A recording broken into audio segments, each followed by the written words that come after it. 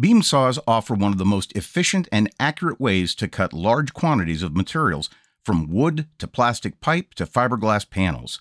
If you run a small business that does a lot of cutting or just want to know how to optimize your cutting process, stay tuned. We have Dave Brown, a customer service expert from the Original Saw Company, who will shed light on the benefits of beam saws and how they can improve productivity in businesses big and small. On this episode of Small Business Talks.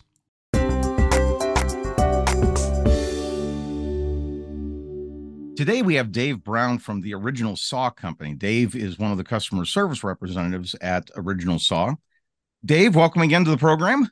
Thanks for having me, Neil. Good to see you again. You too. Today, we're going to talk about beam saws. And one of the things that I think I'm going to start out very simply ask you, what exactly is a beam saw and how is it different than, say, a radial arm saw or other saws that, a professional would use? Beam saw is just a much larger platform. It's a 4-foot wide and 9-foot long frame with a double column post and overhead beam. So more rigid, not as much bounce or flex in the arm, and you get a much longer cross cut. You can get up to 62 inches of cross cut. Oh, that's a good size. Yeah. What kind of applications? We talk to small businesses a lot. Now, one thing we always have to define is people say, well, we're not a small business. The definition of a small business is 500 employees or less, technically. But we have a lot of companies that there may be 100 people, there may be 25 people. What applications would be usable for a beam saw, and what kind of businesses could benefit from using a beam saw? Like your sign companies or manufactured homes. Anything breaking down sheet goods is where it really shines through, where you can break down that 4x8 sheet into pieces and have that full cross cut. So, Dave, what are some of the benefits that a small business would get by buying a beam saw in their production facility, in their production area? So you could increase productivity and efficiency of your workforce. I mean, instead of having somebody holding material and then operating a small handheld saw, you have a piece of equipment where you can put your sheet goods or your panels or extrusions, depending on what blade you got, and you can cut multiple pieces at one time. You bring up a good point, and that is the different types of blades. Maybe you might want to touch base that, because people, I think, when they hear the word beam saw, they're thinking maybe just wood, and I know it can do so much more. If you can maybe elaborate a little bit, what exactly can it cut and what is it most efficient in cutting? You bet. So it all depends on the tooling, the blade. Whether you're cutting wood or plastic or cardboard, you probably use just a normal carbide tooth blade. And then there's different grind and different tooth materials that they use for those carbides, where you cut aluminum, you could cut stainless steel, you could cut regular steel, fiberglass, pultrusion material, insulated foam panels with metal skins. It really does depend on the tooling. The motor and the frame of the saw is going to hold up to anything. So it all depends on the tooling that you put on the blade, on the motor. Let's talk about the motor and let's talk about things. Because one thing I know when we've talked in the past, I think it's really important that you don't just buy other people's stuff. You actually make a lot of the component. If you want to go into detail as to what you actually make at your facility or even down the road versus just buying things and kind of assembling it. You have a different approach on that. Yeah. So the motors are laminations that we stack to the different heights for the different motors, whether it's a single phase or 3-phase or contractor motor up to the Super Duty motor that we put on the beam saw. We stack those laminations and fasten them together with tie rods, and they get welded and go out for a machining process to get the ends all straightened up, trued up, and our mounting holes drilled into them. Then we bring them back in here and we hand wind the motors, and all the assembly are baked in here and insulation dipped to 450 degrees. And then we hand assemble them and press the rotors on the shafts and test them on the bench. I think they all run for 35 minutes in a test, and we check amp draw and horsepower rating and the voltage draw. So everything that we can do in-house, we do in-house. So when you say made in America, you're not joking. I mean, it literally, Yep, from the start to majority finish. of it is, the majority of it's made right here, not only in America, but right in Yep. Iowa. And it's And done same until with all the big metal pieces. We don't do that in-house ourselves here. There's metal fabrication companies that we use here in North Iowa that laser cut and bend and powder coat our frames, and then we bring them in here for assembly in our facility. that's amazing. Yep. I think one of the things we'd like to talk about is if we talk about motors and we talk about the windings and things like that, what are the factors that people should consider in getting a beam saw? What should they be looking at? Well, number one is going to be what you have for power. Um, we do it in a single phase version, but we need to know their voltage specific. So you have three phase power. We need to know if it's 208, 230, or 460 volt. The next thing we need to know is the type of material that you're cutting. That we know what kind of tooling to put on the order. And then the last thing would be your height and width of the material for how big of a blade and blade guard you need on the machine. What are the differences, and why would a person choose one over the other? You bet. So we'd have a manual machine. All the base machine comes with a hand crank on it. So at about chin height at the top of that post, there's a hand crank assembly, and you're going to crank the handle to traverse the carriage front and back. And that one can get a little stressful for operators. You're making a 60-inch cut. Every turn moves that carriage about 3 inches, 3.5 inches. So you're going to have to turn that hand crank about 20 times to come all the way across. And then you're also going to turn it 20 times in reverse to take it back home to unload your material and put in a new piece. Where the power cross feed, it's kind of spendy, but it takes all that manual labor away from your operator, and it's going to speed up production. You're going to get a much nicer, truer cut because you don't have the jerky motion of somebody, changing speed in the middle of the cut. You set that feed rate, you push a button, and it comes forward and cuts and returns home at a precise speed. So let's see. Ease of usability, more accurate cut. Yeah, that might be worth a little bit of the investment. I think that's what most people look for, is if there's a value add to it, is that something to take a look at? And it's going to prolong the life of your tooling, your blades. I mean, if you're not forcing it in the material, you're not going to dull up those carbides as fast or gum it up and plug it up and ruin a blade or your material. Let's talk about maintaining your beam saw. What are the do's and don'ts, and how often should you be doing certain maintenance on a beam saw? Yeah, so it'll kind of depend on which beam saw you get. The largest one we do, the 22.5 inch, that's built with a variable frequency drive for the electronics, and it gets rid of the mechanical brake parts. It's all done with electronic DC injected electric to stop that motor, stop the blade.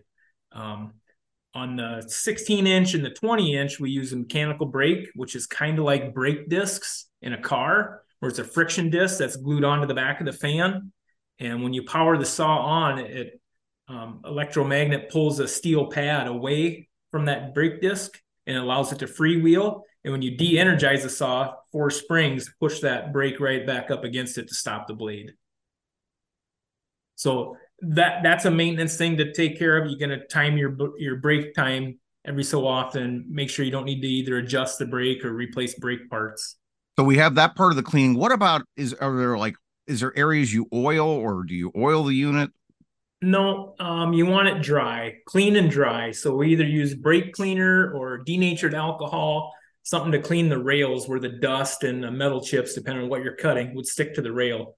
And you're just going to wipe that down with a clean rag after every shift and try to keep it clean. No oil. Oil will actually attract the dust and make it wear faster. That's good to know. I know you have a large range of beam saws, and maybe if you could walk through from the smallest to the largest and just kind of explain the differences and maybe why a person would choose one over the other. You bet. Okay, so I guess the very beginning is, if a person does not have 3-phase power, we do build it in a single-phase version. And that's a 5-horsepower single phase. The other way we can do that for single-phase customers is to put a larger VFD, something that's 2.5 times the horsepower for startup. And then we could build it in a 3-phase version, but you're only going to input your single-phase power to make it run on 3. That VFD is going to create that third leg of power. After that, it goes by blade size. So there's a 16-inch version, 20-inch version, and a 22.5-inch version. So the 16s and the 20-inch, they're going to come with a standard magnetic starter, unless you wanted to upgrade to a VFD where you get soft start and electronic braking. The 22.5-inch always has a VFD. It would trip out if we do it with the mag starter. The end rush current is hard on the electrics with that big blade. Speaking of blades, and we just touch base on a little bit about the differences using it for the different materials. What are some of the different types of blades, and what kind of applications would the blades be different? And maybe elaborate about the range that you have for the different types of materials. Yeah, kind of. If you can think about cutting it, we can do it on a saw. It does come down to the blade. We use 3 or 4 different custom blade manufacturers for us. So we stock wood cutting blades. We stock cross cutting and ripping blades with a higher tooth count. We stock non-ferrous cutting blades for cutting aluminum and brass. And then we have a new one that we stock that's for cutting ferrous steel and stainless steel. But we've also got custom quotes on diamond chip blades for cutting stone, fiberglass protrusions for like walkways and catwalks. And it's kind of endless. If you can think of it, there's a blade manufacturer out there that'll make it for us. And you do help people selecting the right blade, I would imagine. Yeah, we got a video on the website. We kind of talk about how to choose your blade, going into the same things, just talking about what you're cutting, what your feed rate is, how many feet of it. And then if there's a question outside of that, you just call into our customer service, and myself or Jamie will help you walk you through it, what blades we think you need. Now, you have an interesting approach of how you actually sell your units. You actually sell them online. Correct. So walk me through that process about how does it get to me? Do I configure it online? Do I then buy it and it's then shipped to me? Just walk me through the process. You bet. If you go online, you can search whether you're cutting wood or metal. You can search by the size of blade, and it'll put you into that category of saws. And then we call it the cut process sheet. And it's going to ask you all the questions: what you have for power, what kind of material you're cutting, what size is this material, what kind of options are you interested in and out feed tables. We make a line of accessories to help you support the material coming into the saw and going out of the saw.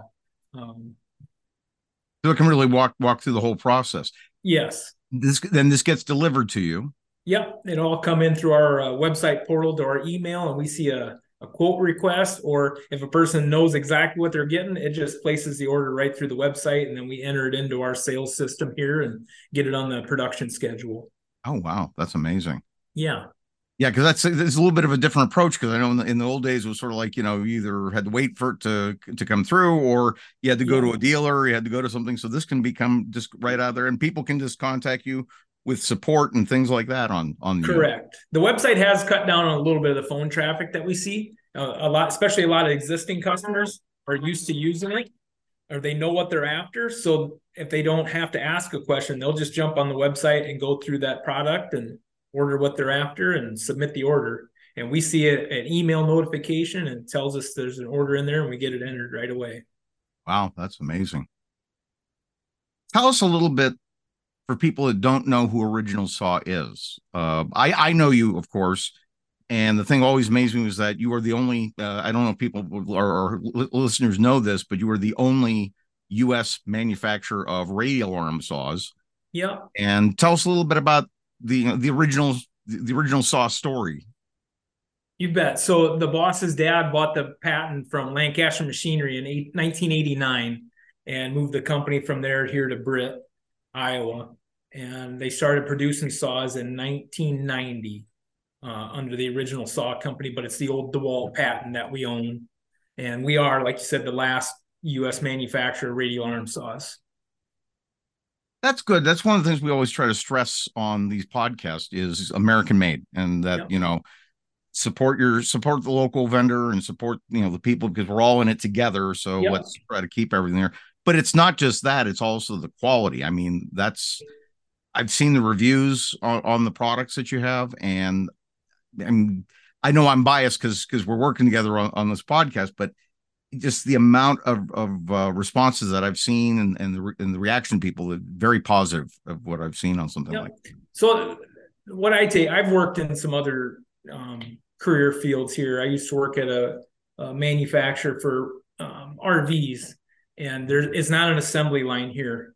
We start with a frame, and one guy builds that saw from start to end.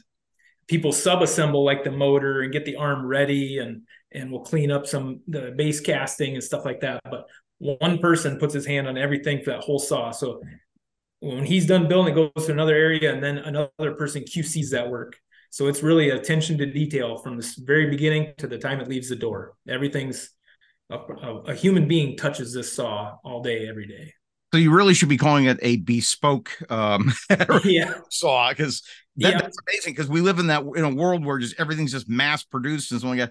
It's interesting to hear that. I mean, there's that much attention. It's literally like one little project at a time. Yep. Obviously built, to the specifications of what the people have ordered. And it's some of the models it's okay to stock because there's not a whole lot of options for them. But especially like the beam saws and the metal cutting radial arm saws, they're kind of custom built to order. I mean, there's so many different options you put on. So it'd be hard to get one built ahead of time and have it stocked to sell somebody because it might not necessarily built for what he's doing for his application.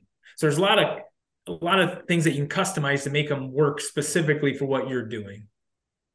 So it sounds like there's a lot of options and ways you can customize this to your own needs. Maybe you could talk a little bit about what are some of the options available.